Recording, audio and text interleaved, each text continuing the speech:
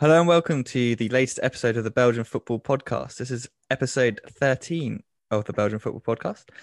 My name is Ben Jackson, and as always, I'll be your host. And always, I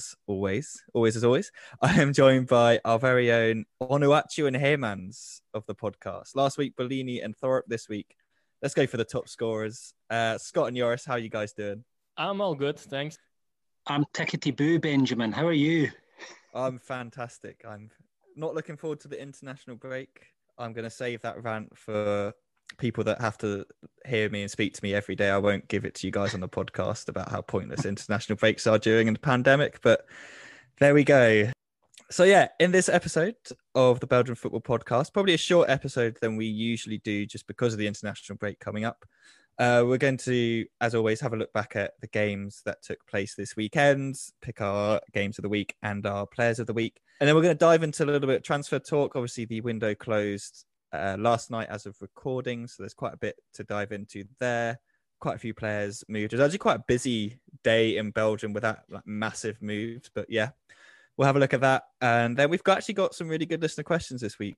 A couple about the European draw that took place last Friday. And then, yeah, there's a couple of other ones as well that we'll get into. Just to start with, let's just go through the results from the weekend. Firstly, on Friday, we had Antwerp against Mechelen. Antwerp demolished Mechelen 4-1. Moving on to Saturday, we had Vaasland Beveren against Joyce's Genk. I know he doesn't want to talk about this one too much. It was 1-1. It was a last-minute scrappy goal for Vaasland Beveren that got them back into that game. After that, we had Eupen against Cercle Brugge, which finished 2-1 to Cercle. Leuven beat Zulte Waregem 2-1. Sint-Truiden and Kortrijk played out a 0-0 that I don't think anyone watched or wants to talk about. Club Brugge beat Anderlecht by 3-0. Gent hammered Beerschot in what was probably quite a surprising result by 5-1. Standard Liège beat Charleroi 2-1. And Oostende rounded off the match week with a 3-0 win over Mouscron. Joris, we'll go to you first. What was your game of the week and your player of the week? My game of the week was Leuven against Zulte Waregem. I didn't go for one of the top games that we recommended last week, but I chose for a game of missed chances, I'd like to call it. It was a crazy game. You know, a game will become crazy when the kickoff is actually a straight shot on goal, which Xavier Mercier attempted. It went a bit over the bar, but still. There were plenty of chances at both sides. Henry missed a big one alone for goal. Well, alone for the keeper, but made up for that with a nice little chip a little bit later in the game to make it 1-0 to Leuven. And it was also the 7th assist for Mercier. There were a few more big chances, mostly for Leuven, but it stayed 1-0 at the break. In the second half, there was a bit less action. But a little after the hour mark with another great through ball from Mercier and another assist. So doubled the lead from Leuven. But the first chance after that goal was for Berahino, who actually netted his last goal for Zulte Waregem for now. We'll get more into that later on.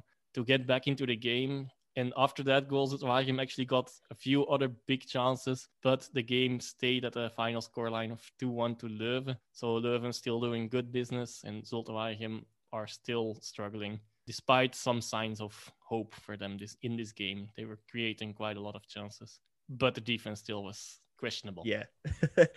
Yeah, they've certainly not improved their defending even since that 6-0 drubbing that they took. Just want to give a shout out quickly before you move on to your player of the week to my player of the week from last week, Mr. Sawat, Kamal Sawat. Lovely goal, like the little skill to go inside and the left-footed curling shot is, Yeah, and my player of the week for this one, I chose for Roman Yaremchuk, not only for his pitch performance. He made 2 goals. He was quite omnipresent and the exponent of a seemingly newborn Ghent. Where I also want to give a small short shout out to Matisse Samoise, who made his competition debut and scored a debut goal as an 18-year-old. Not much more on the pitch that I have to tell about it, but Yaremchuk also made the news again outside of the pitch, stating that he wanted to leave and that some club was really interested, but it hasn't come this far yet. Portugal and Russia still are some options. Probably there are some other faraway leagues that are where the transfer window didn't close yet, but it doesn't seem like it's going to happen. The board also said that he should stay at Ghent for now. Yeah, I'm like, I get why he probably does want to go, but I completely understand why they want to keep him, because you kind of look at that team and you think, like, watching that game, he was just kind of making them tick by the way he played. Like you said, he scored goals, he set up goals. And I think if you take him out of that side, you're left with De Poitre and Kleindienst. Kleindienst isn't that sort of player. De Poitre isn't that sort of player either. They'd really lack any sort of attacking. Well, not they wouldn't lack a complete attacking threat, but I think without Yaremchuk in that side, it's a very, very different team. I think it was actually quite nice to see them play with two wingers. I quite enjoyed that. I thought the balance of the side looked quite nice. I was like, this is better. This is better for what you've got. The Yaremchuk situation is definitely one we're going to keep an eye on going forward. Who knows what's going to happen there? It's definitely not over. That's for sure. Scott, move on to you. What was your game of the week and then your player of the week as well? Well, my match of the week was the big game on last Friday, Antwerp and Mechelen. Antwerp's best performance, I think, since the cup final. Really, really good. Did everything well that we know that they do well. That pace, power and aggression was back in their game. See their transitions, actually. I've got to mention their transitions. There isn't a side in the league better at going from defending their own 18-yard box to being inside the opposition's 6-yard box, within about 3 passes, if you give them a chance. And boy, were they up for it. Disagrees. Yeah, well, we can do that. We can have a wrestle over it. I think though, but see, the thing with them is those transitions just kill sides, and this game was over in the first 8 minutes. That was the amazing thing. I kind of feel for Mechelen because being 2-0 down within 8 minutes and then having to sort of try and get back into the game was always going to be a tough ask. And to be fair to them, they retained possession quite well after that and did have a goal, but Antwerp never really took their foot off the pedal, so didn't really give them a sniff in the end, which is why it kind of finished 4-1 and wasn't closer in the end. But everything that Antwerp do well, they did do well, and it was just kind of right there, right on it from the off, which was just great to kind of see. My player of the week actually comes from the same game. I went for Antwerp's 23-year-old central midfielder, Koji Mayoshi, who interestingly hasn't really been playing that much this season.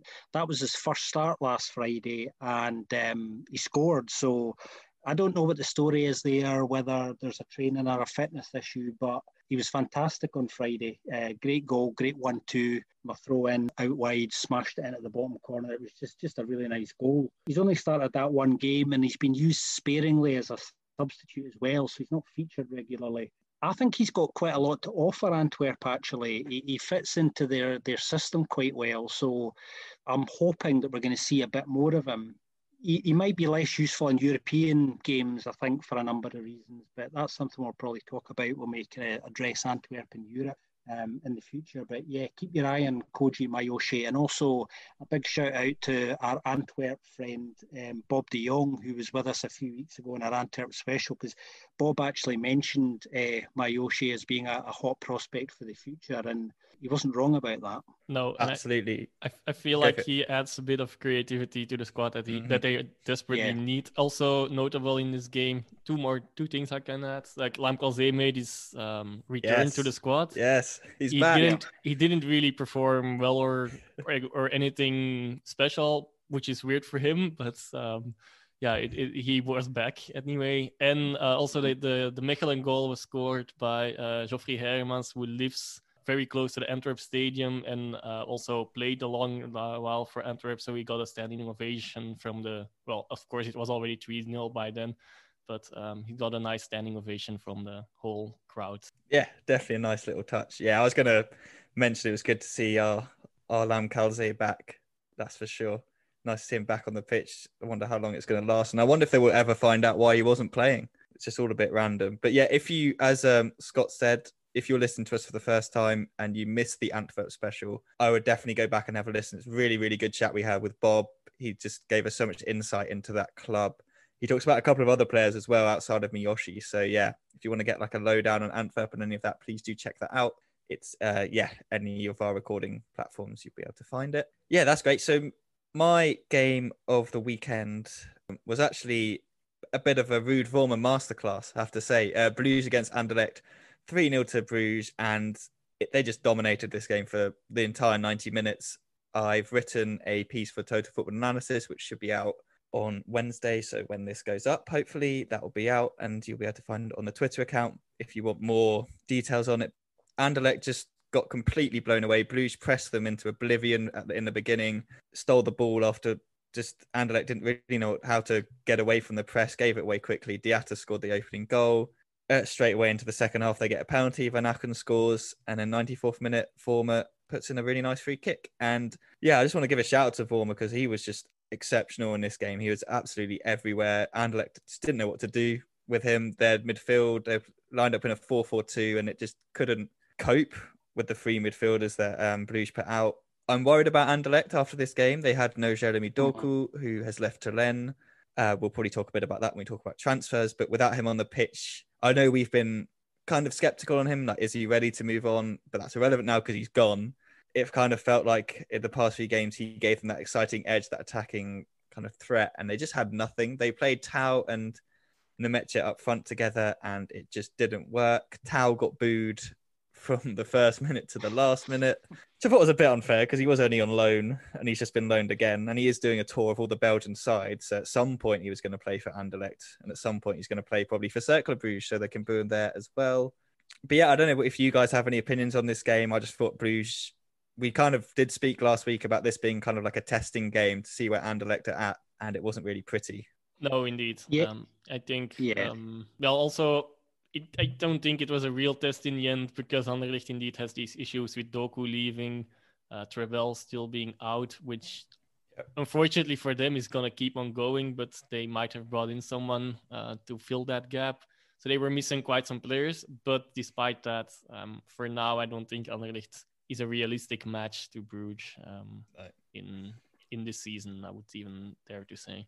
Yeah, because they started their central midfield partnership was Sambi Lokonga, 20-year-old. He got sent off, but he was captain, which I thought was quite a nice little touch. And then they had Arnstad, maybe Fredrik Christian Arnstad. Who knows? If you're out there, Fredrik, let us know. Yeah, so two really young central midfielders up against Ritz, Vormer and Van Aken. I feel that's a bit unfair. And then my player of the week is not going to be Ruud Vormer. I just thought I'd have to give him a shout out. It's actually Cameron McGeehan. I just love watching Cameron McGeehan play. I think he is something or someone that Oostend fans are going to really take to this season because he's just got so much energy. He'll happily track back and work his socks off getting back and doing the dirty work defensively, but then he really wants to push into the box and make things happen. He got another goal. So that's 2 in 2 games, I think, now for Cameron, which is great. And he just kind of epitomizes for me what Oostend are doing and how much better they are this year, because they've got players like Cameron McGeehan who'll just work hard, put a shift in, and they all seem to want to do that against a poor old Mouscron who just can't seem to catch a break, just can't seem to do anything. I just thought Oostend just outworked them really, really well in that game, and I thought Cameron McGeehan was a part of that. Yeah, I was just going to say, I think, while you're talking about Oostend, I've noticed over the last few weeks how good their team spirit is. The way players ran to the bench when they scored against Mouscron, do you know what I mean? Was just brilliant, actually. It's really clear that they enjoy being around each other, and I've got a great deal of kind of respect personally and professionally. There's a really, really good team spirit there behind, obviously, what is a lot of hard work that you don't really see behind the scenes. I think they are kind of slowly but steadily getting better and better and developing, and I think are going in the right direction. Yeah, I think Blessing is doing a very, very good job. And they've recruited pretty well, I think, in the summer. They really did bring in a lot more youngsters, just a little bit more energy. And yeah, like you said, there's that team spirit that you really do notice in that team. And I think that's what I noticed with someone like Cameron McGeehan is he works hard. You can see him talking a lot on the pitch and stuff. And he just seems to fit the mold of player that they want there. So well done to Oostend, well done to McGeehan. And I think that pretty much sums up the games of last week. I think we should probably move on now to talk about the transfer window. There were lots of ins and outs, lots of moves. As we already mentioned, Doku has moved to Rennes. The fee is reported to be, I think it's around about 26 million euro. I think it was that transfer, the Doku transfer, is a difficult one for Anderlecht really, because he had 2 years left in his deal, didn't he? And it was an open secret that there wasn't going to be a new contract. So he was leaving. It was just going to be when. And I think if an offer comes in, a sizable offer, they kind of, what do you do? Because the longer you leave it, the more his value goes down. So from Anderlecht's point of view as a piece of business, it's probably quite good. For footballing reasons, we don't know yet whether it's going to work out for him. One question I would want to ask around it is, would Doku have been going to Rennes, regardless of the fee, if they didn't have Champions League football? I think that's the big sweetener here. That's the step up. That's the shop window potentially for the future for him. So sorry to see him go because he's a massive talent, but obviously we'll keep an eye on him. Yeah, absolutely. I think of all the teams he could have gone to, I think in my mind, Atlanta, that team that can develop young players. Like when I've watched them play, I'm like, no, yeah, they've got a very good manager. They've got kind of like a settled system, settled way of playing. And obviously they just sold Rafinha to Leeds. So there's kind of like an opening in the wide position for him to move into. I think, like you said, for Anderlecht, I think it just makes sense. I don't think they're really in a position to be like, we need to, like, you can't go, we're going to keep you, because they're not competing at the top of the league. They need that cash injection. He's an asset. If you get a money coming in for him like that, I think you just have to say, okay. I think it was really nice. He's put out like a message saying thank you to like Anderlecht and the club and the fans on Twitter. So that's always nice to see as well. I think it's kind of like there's a mutual understanding that this has had to happen. Yeah, I think indeed that Anderlecht had to sell more or less, and I think Rennes actually could be the right club as well. But they're rich. They have some other young talents like most famously Camavinga, I guess. Also a good youth academy as well, as many French teams do. Of course, this Champions League football, as already mentioned, which can also, well, I think it also can play a role, his national team aspirations, since the European Championships are there at the end of this season. So I guess if he can settle there and play well, he has a bigger chance of actually making the 23 squad, because of course now the squads for all these games are always a bit bigger still than 23. And additionally, also, I think his price tag, is their record signing. So this, could be something heavy to carry, but he's also going to be guaranteed to get playing chances right away. So I think that's a good thing for him as well. Indeed, he's a replacement for Rafinha.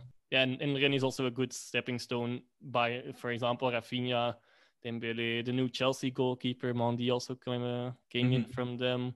So I think it could be a good move for him. Yeah, no, I like it. I really hope he does well. I hope he kind of takes his game to the next level, and I hope Rennes are definitely the team to do that.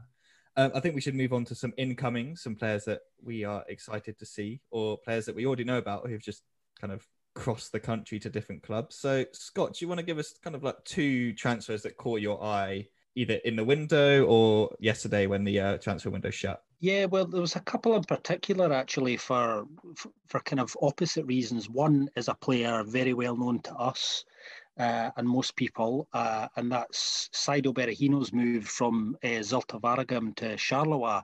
None of us really saw that one coming, so I don't know whether he just fancies winning a title and thinks if he goes to Charleroi that might happen for him. I mean, who wouldn't want to do that? He's been at Zulte for a little while now, so maybe he just feels like a fresh challenge. It just kind of came out of the blue, really. I think that's a great acquisition for Charleroi because their main creative outlet is Morioka. So this gives them an extra option. So it'll be interesting to see where they kind of fit in, because they can both play centrally or out wide as well. So you've got the option to interchange there. So that kind of caught my eye.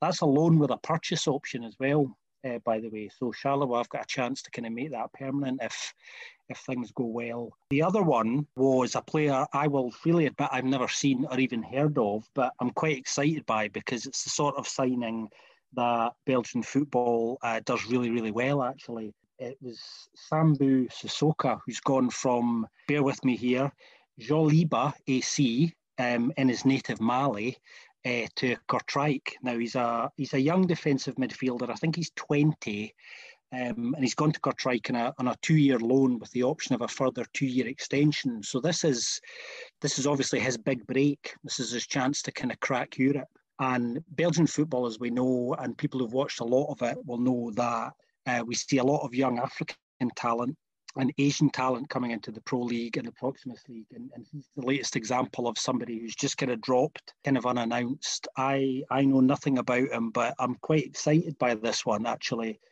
for that reason. So keep an eye on Kortrijk for the next couple of years. Sambu Sissoko, yes. Yes, you heard his name here first, people. When he gets his big move to one of the big clubs in Europe, we spotted him first. No, I'm completely with you on that one. I always get excited when players from like national clubs in Africa make a move across. So obviously we had Issa Kabore from a club in Burkina Faso, ends up at Mechelen. Now he's gone to Man City. Like in the space of a year or two, like that's pretty rapid. You've got the Aspire Academy guys that get brought in by Eupen. You've got like plenty of these players that do come from those sort of leagues. And I think it's kind of what I quite like is you then there's more respect for these leagues. I feel like a lot of people don't respect the national leagues in Africa because we just don't hear anything about them. Like we don't know anything about Sambu Sissoko, but if he comes off and becomes a success, you'll then probably respect the Mali league more and that sort of thing. Just want to jump in on Berahino as well.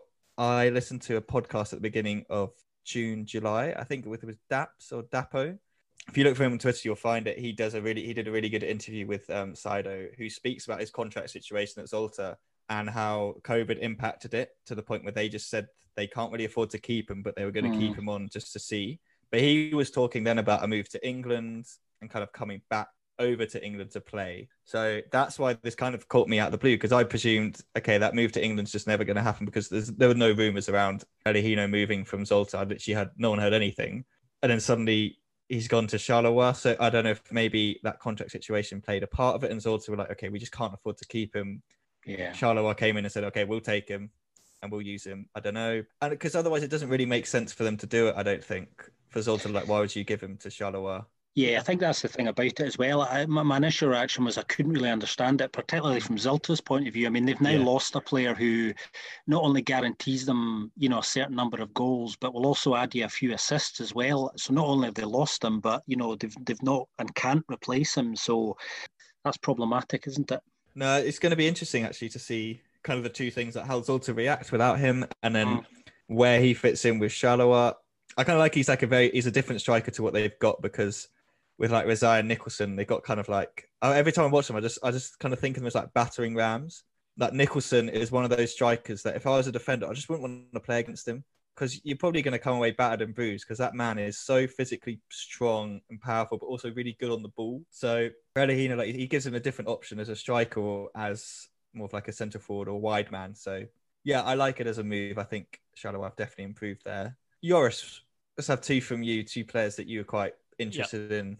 Yeah, I will also still say Charleroi indeed did some good business. I think the depth of their squad is now way better. They also brought in Teodorczyk, a former top scorer in the Belgian league, So, but he's more of like the invisible type of striker, and then he hits out of nowhere. But and first season that went really well at Anderlecht. The second season not so much, and that's when they gave him a big contract. That's one of these points where the financial issues became more apparent from that moment on. But my players are signing for Mouscron, surprisingly, Xadas, and one for Ghent, Hanke Olsen. Xadas and Trincao have been named as Braga's next big things for a while. And the younger one, Trincao, ended up at Barcelona for now, while the other one, Xadas, well, I'm sorry if I mispronounced the name. My Portuguese is not so great, unfortunately. Has been loaned out to Moscow, so obviously something has gone wrong with his career in comparison.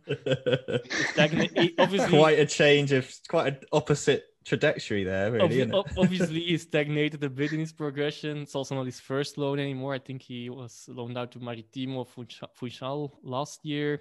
But this is actually the kind of player that I could fall in love with. I think he has great technique and vision, an excellent left foot. Somehow it's always better when it's a left-footed player than a technical player than a right-footed. And he's also gifted with a good long-distance strike, and also important for Moscon because they only seem to be scoring from them. He's also quite good with set pieces. So maybe he will be the man that Moscon needs. And I hope that we will be able to see some glimpses of his class. He can't have lost all his talents. I don't know what went wrong. I didn't follow his story too much. Of course, he might be one of these talents that in the end fails to completely break through. But I hope he can lift his career in Belgium. And I also know that he's been featuring on for example, Racing Gang's lists, scouting lists as well. But I'm sure they were not the only ones. And that many teams will be wondering, well, what the hell is he doing at Mouscron? And my second pick, as mentioned, is Hanke Olsen, another young talent. As with Scott's for a second pick, I'm not so sure about his qualities. He was the captain of Stabæk, and he has been bought by Ghent. He's a central defender with a good header, and that's about it, what I know about him. But I mostly took him since he had been rumored at Standard for a week or so right now, before in the end finally chose Ghent over them. I think it's also partly because it seemed that Standard centre-back Leifis was going to be sold to Sampdoria, but that deal also fell through. Still, whatever the reason is why he chose, ended up at Ghent. I'm curious which of the teams made the right choice here. I love those. They're so funny as well, because then you just feel like there's some extra drama when they play against each other, like on that player, even though there's probably nothing, and like there could have been nothing in those rumors. Yeah, like exactly when if he scores against them, just feel like, oh, if only they'd signed him. Or if he gets sent off, they'll be like, oh, he's like a plant from Standard to like ruin Ghent. Who knows? Yeah, no, the kid joining Mouscron, I think, like the moment that happened, you were messaging us in the chat like, I can't believe this has just happened. Like, why is he going there? No pressure, mate. Yeah, none at all. Yeah. They also signed a striker as well, so it could finally be turning around for Mouscron. Yeah, I don't know. He's gonna have a lot to do to create, but I think it will help. Like, they need someone who can create chances and who can create more opportunities for them, because they're just, the data and the metrics for that team is just so bad in terms of creating chances and shots. Mm-hmm. They need someone who can like do something different and give them a different outlook. So Herb Coffey's finally getting some help by the look of things. So my transfers of the day, we will get to after we have a quick little break, just to tease that out a little bit longer. We'll just take a quick little break. And on the other side, I'll give my two players, and then we'll move on to some European talk and have a look at some listener questions as well.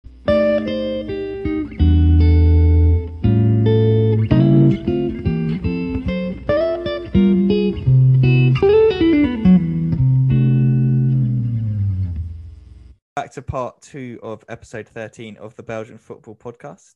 Before the break, we went through a few transfer interests, I guess you could say, for Scott and Joris. And yeah, I'll do mine now. So this actually links to a listener question we had from Charlotte Patterson. Thank you very much, Charlotte, for your kind words as well the other day and for this question. If you don't follow Charlotte on Twitter, her Twitter handle is @KirbyHazard. Great little name that.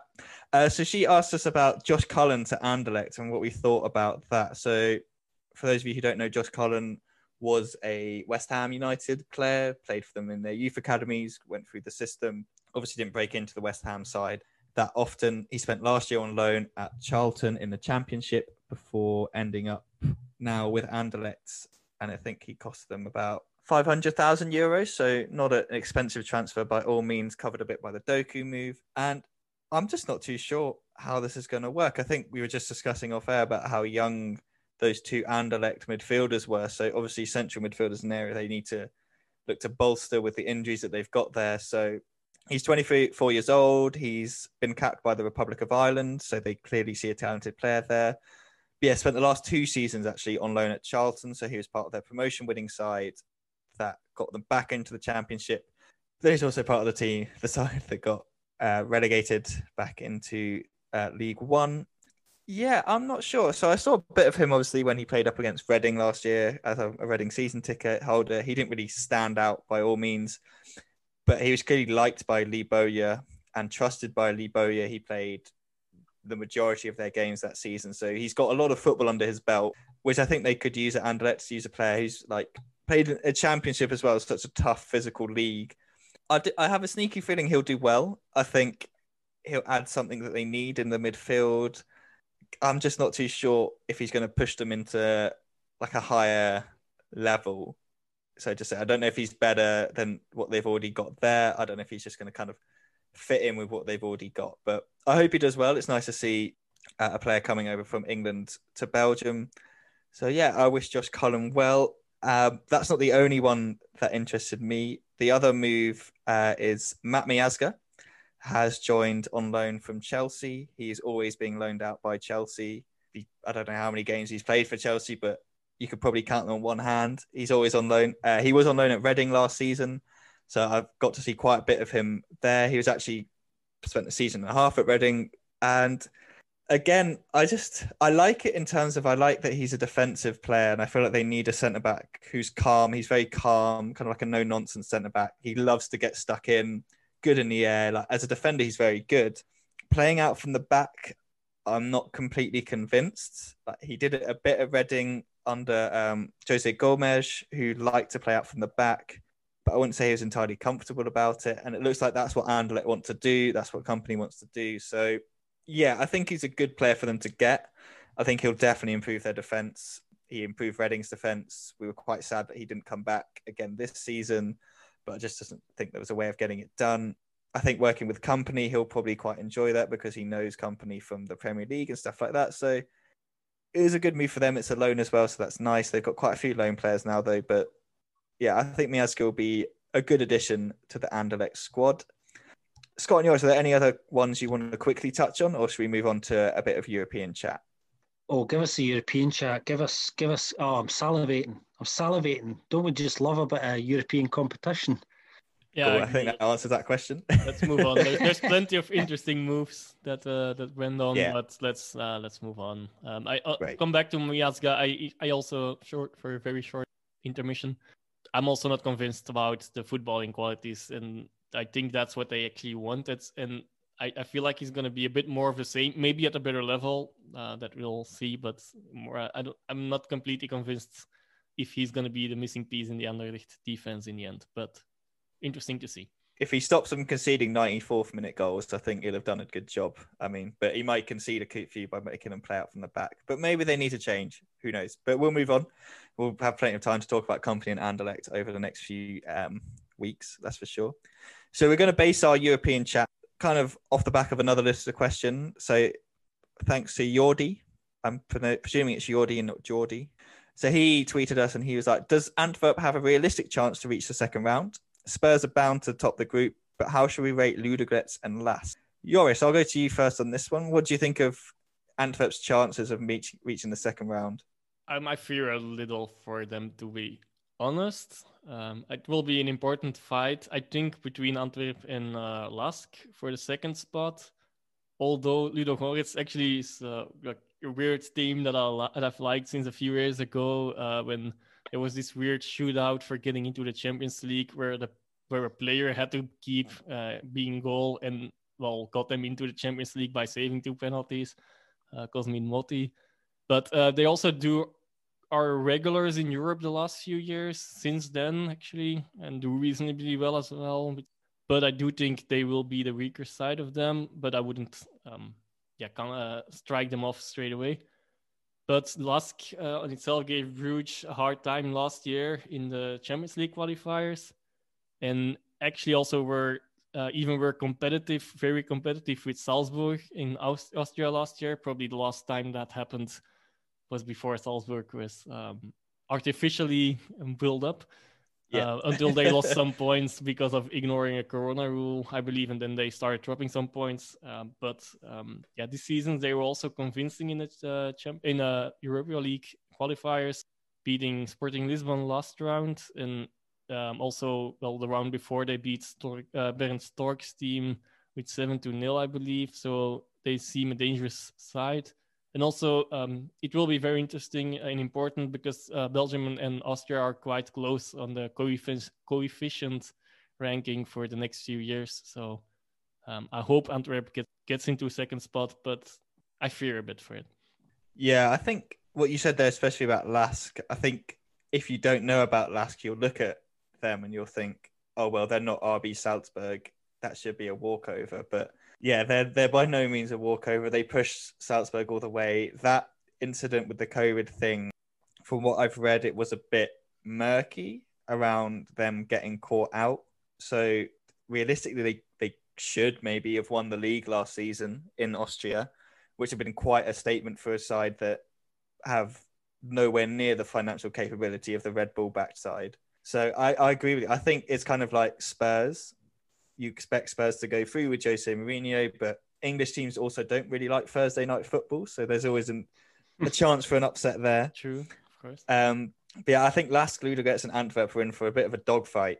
I think it may even come down to like making sure you don't get hammered by Spurs, really, after what they did to United. Like, they seem to be kind of getting on a roll. So yeah, I think with a positive hat on, I think Antwerp can do it. I think if they play to their potential, they can do it, but it's by no means going to be easy up against Lask and Ludogorets.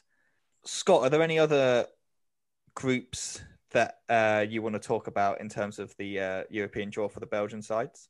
I think Group D is a tough group and an interesting one. That's the one that's got Standard in it, Rangers, Benfica, and Lech Poznan, who dispatched Charleroi at the final hurdle. That's a tough group. You would expect Benfica to top that, especially after failing to qualify for the Champions League when everyone kind of expected them to. But a bit like Antwerp's group, you could argue that either of the three remaining sides could take that second spot. So that's a pretty tough group. Yeah, I know you'll definitely have your eye on the old Standard Liège against Rangers one. Yeah, that's regular listeners will know that I'm a Celtic season ticket holder.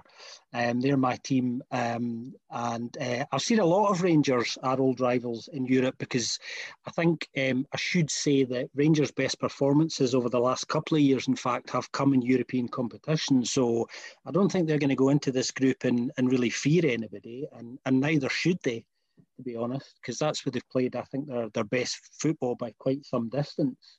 But Rangers go to Sleshen, Standard's ground, on match day 1.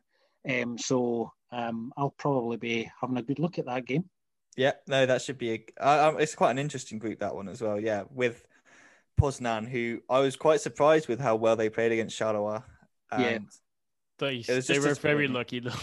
Yeah, I just thought Charleroi would be able to do it. It was kind of a frustrating watching that second half where you were just like, just couldn't find the net.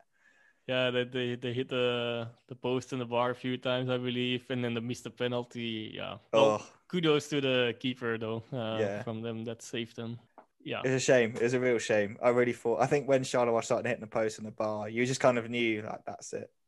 Just quickly looking at the last Europa League group game, and then we'll have a quick look at the Europa League group, for the Belgian sides. We'll have a quick overview of the Champions League group as well. We're not going to dive too deep into these groups at the moment because we are hoping to bring you a couple of special episodes with some very, very special guests who will give us more of an overview on the opponents of these teams, and we can dive deeper into the groups and the ramifications of fixtures and stuff like that. So kind of keep an eye out for that. We'll release them as kind of special extra episodes, I guess, hopefully with some interviews with some fellow podcasters and experts on other leagues. But Group L sees Ghent up against Hoffenheim, Slovan Liberec from the Czech Republic, and then the Serbian side, Slovenia Zvezda.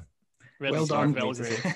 Red Star Belgrade, yeah. I was like, I'll be fine. I'll be nice to the Serbians and no, of course, but just for the ones that don't know, it's for the non-Serbs. I don't want to offend anyone either. Yeah, we'll cover both things here. We've got to deal with two languages in Belgium anyway, so we'll deal with these two here as well.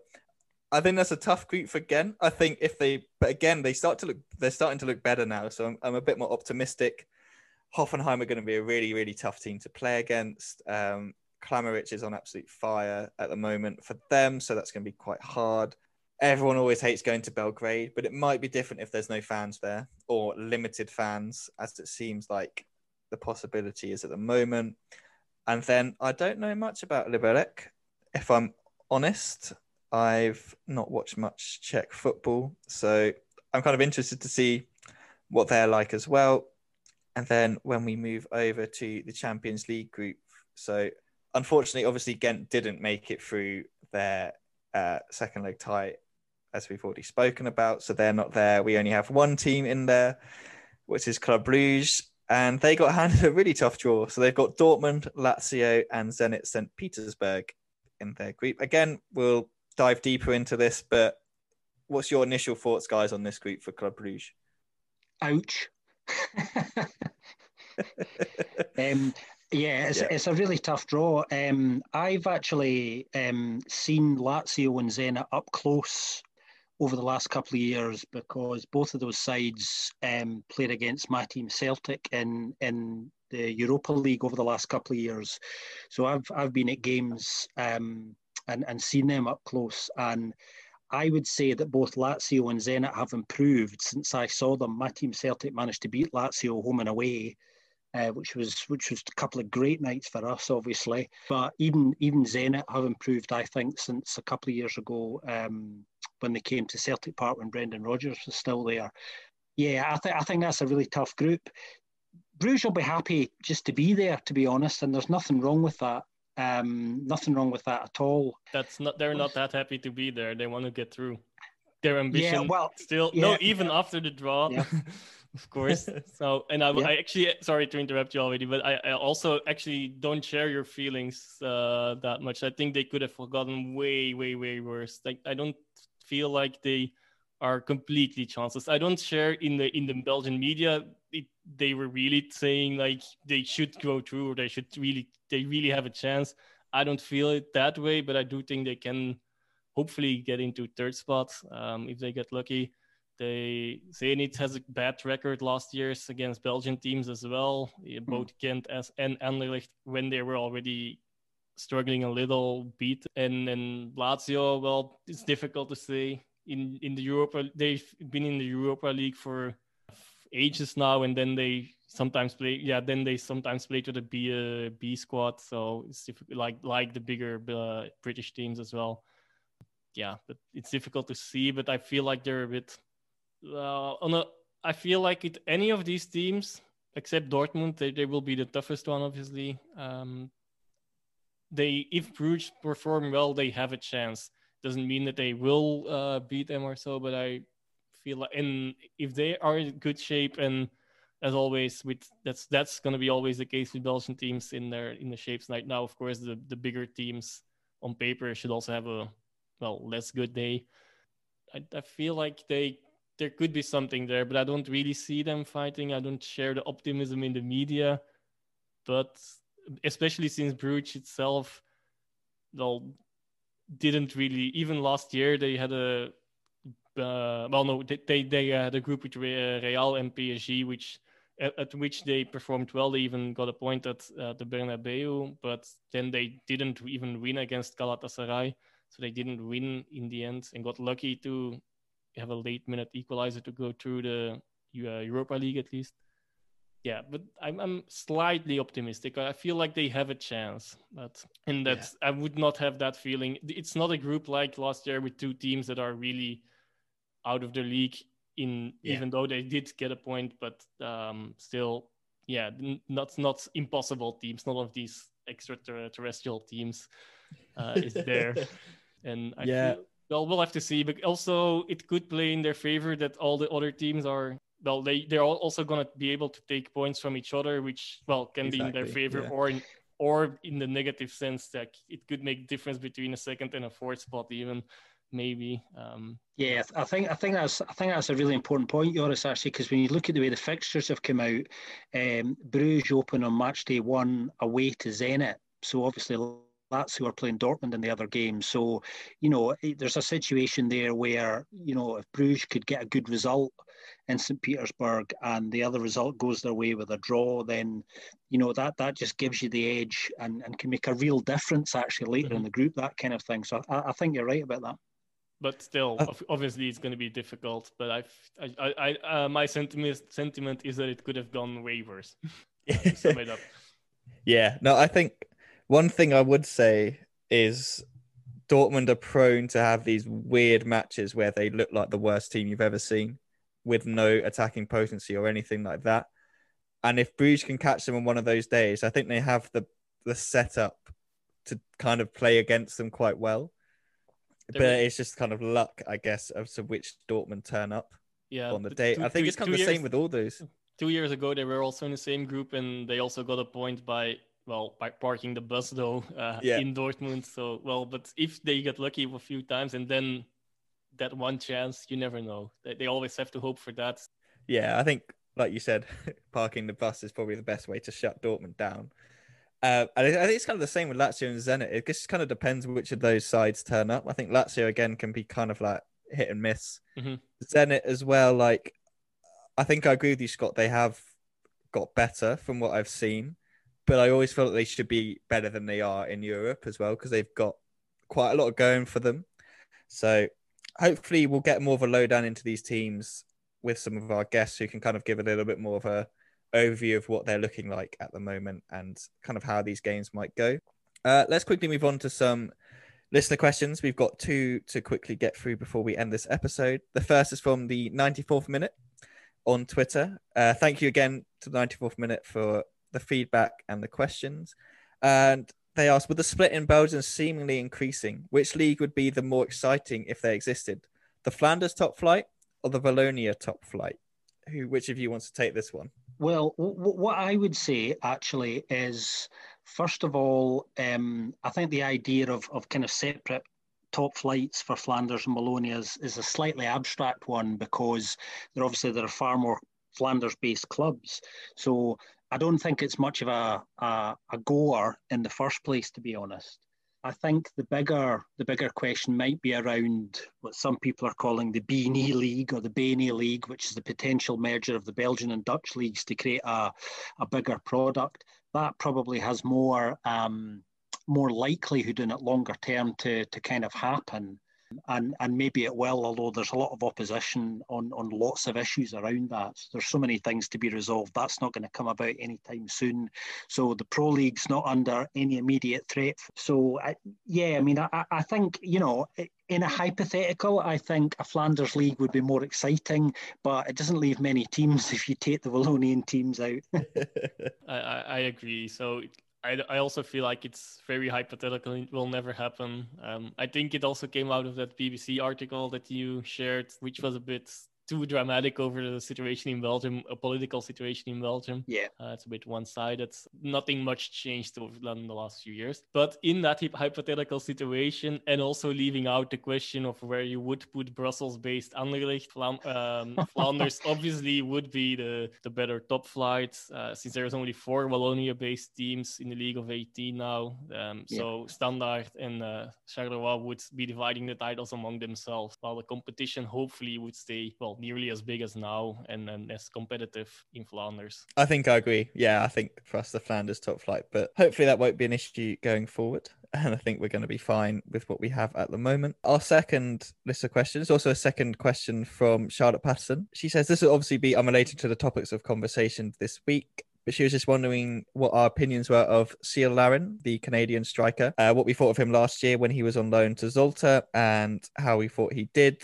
She's interested in this as an Orlando fan in the MLS. Joris, do you want to take this one first? I didn't follow him that closely, but he did quite okay. Scored quite a few goals and had a good link up with the aforementioned Berahino. Nothing exceptional, though, I would say, but very decent. I think he got like 9 or 10 goals in a shorter season, so that's quite okay. I wanted to add more. This partnership is probably also the only reason to extrapolate it a bit. The only reason why Zulte Waregem didn't really end up in big trouble last year, but now they're both gone, so and not really replaced. So we'll see how that goes for them. Yeah, no, he did quite well. That's a summation. He scored some goals, had a good link up with Berahino. Yeah, I think if they could bring him back, they probably would right now. With losing Berahino, I think it would be someone they'd probably think about having back again. But yeah, I'm just not sure where, because obviously he's like in the Turkish league, so it's kind of like far out now. So whether they could get him back, obviously they can't get him back at the moment with the transfer window that's shut, but he had some nice moments. I guess it's probably how we'd sum up his time in Belgium. He had some nice moments. He fitted into their system. I think you can kind of notice him not being there for them this season. Yeah, so I think he got 9 goals and 11 assists overall. So that's pretty good return for him. Pretty good return for Zulte. 10 of those assists were in the league. So as a creative outlet player, that's quite useful. I think that pretty much answers our question on Ciel Larin. I think I'm kind of interested in him as well in terms of like a Canadian football outlook, because I feel like they've got some really exciting young players coming through. Where does he fit into that sort of generation of players, I guess, with Jonathan David, Alphonso Davis, you've got Cyril Lau, you've got some really exciting Canadian prospects coming through. He is still only 25 years old, so he has got some time to develop and improve his game. Whether he needs to now leave Turkey and come back into Belgium or another country like that will be interesting to see. Scott, I don't know if you wanted to add anything on this. No, I agree with kind of everything that both you guys said. You know, sort of 9 goals, I think, in 33 appearances, and I think you're right, sort of about 11 assists as well. So pretty decent. I remember seeing him 2 or 3 times and kind of thinking, yeah, you know, decent player. He strikes me as a little bit restless. I mean, he tends to he's made sort of 30, 40 odd appearances for most of the clubs he's been at. So he has been playing regularly wherever he's been, but keeps seeming to kind of move around. So I don't know if there's more to it than that. Maybe the reasoning behind that is a non-footballing based one. I don't know, but yeah, decent player. I think you can kind of look at his stats and see that he's going to struggle to replicate the goal scoring form he showed when he was at Orlando and his MLS goal scoring. But it is a different league. It's a tough move to make, and sometimes the situation just isn't right. So maybe when he finds the right situation, he'll be able to rediscover that form, or maybe that just was his level and he needs to go back there. Who knows? But yeah, certainly one to watch. He may reappear, as quite a few players do. They kind of come back into Belgium. They've been there before. Like another club might take a punt on him. I'm sure if you offered him to Mouscron, they'd take him without even a second thought, really. So yeah, maybe they should do that. For that link up with Jonathan David when he's coming back. Exactly. So when Jonathan David's loaned back from Lille, I hope that doesn't happen for him. But great. So I think that's all we've got time for on this week's episode of the Belgian Football Podcast. Once again, Scott and Joris, thank you for joining me. Always a pleasure. Yep. See you soon, everyone. Fantastic. And once again, just to give a shout out to Freelance Football Ops. If any of you listeners are freelancing in football, you may be interested in signing up to the Freelance Football Ops subscription-based newsletter. They find jobs which cover writing, design, video, audio, and lots of other things football-related job-wise. For more information, check out www.freelancefootballops.com or check out Freelance Football Ops on Twitter. Just shoot them a DM and they will get back to you about signing up to the newsletter. It's really great. Every week you get it into your inbox on Monday, and there's just a nice little breakdown of the jobs that are available. So would definitely recommend that. Great. Yeah, so that's pretty much all we've got time for this week. We'll be back again next week with another episode, looking forward to the post-international break. As I also said, we're hoping to get some special guests involved in previewing the European ties, so we're really looking forward to that. The boys and I are working very hard on getting some guests available for you to listen to, so we can give you more of an insight into these clubs that the Belgian sides will be facing. And as always, we'd really like to hear from you with any questions, comments or feedback, so please do get involved with us. Let us know on Twitter, let us know via our email, which is belgianfootpodcast@gmail.com. Our Twitter account is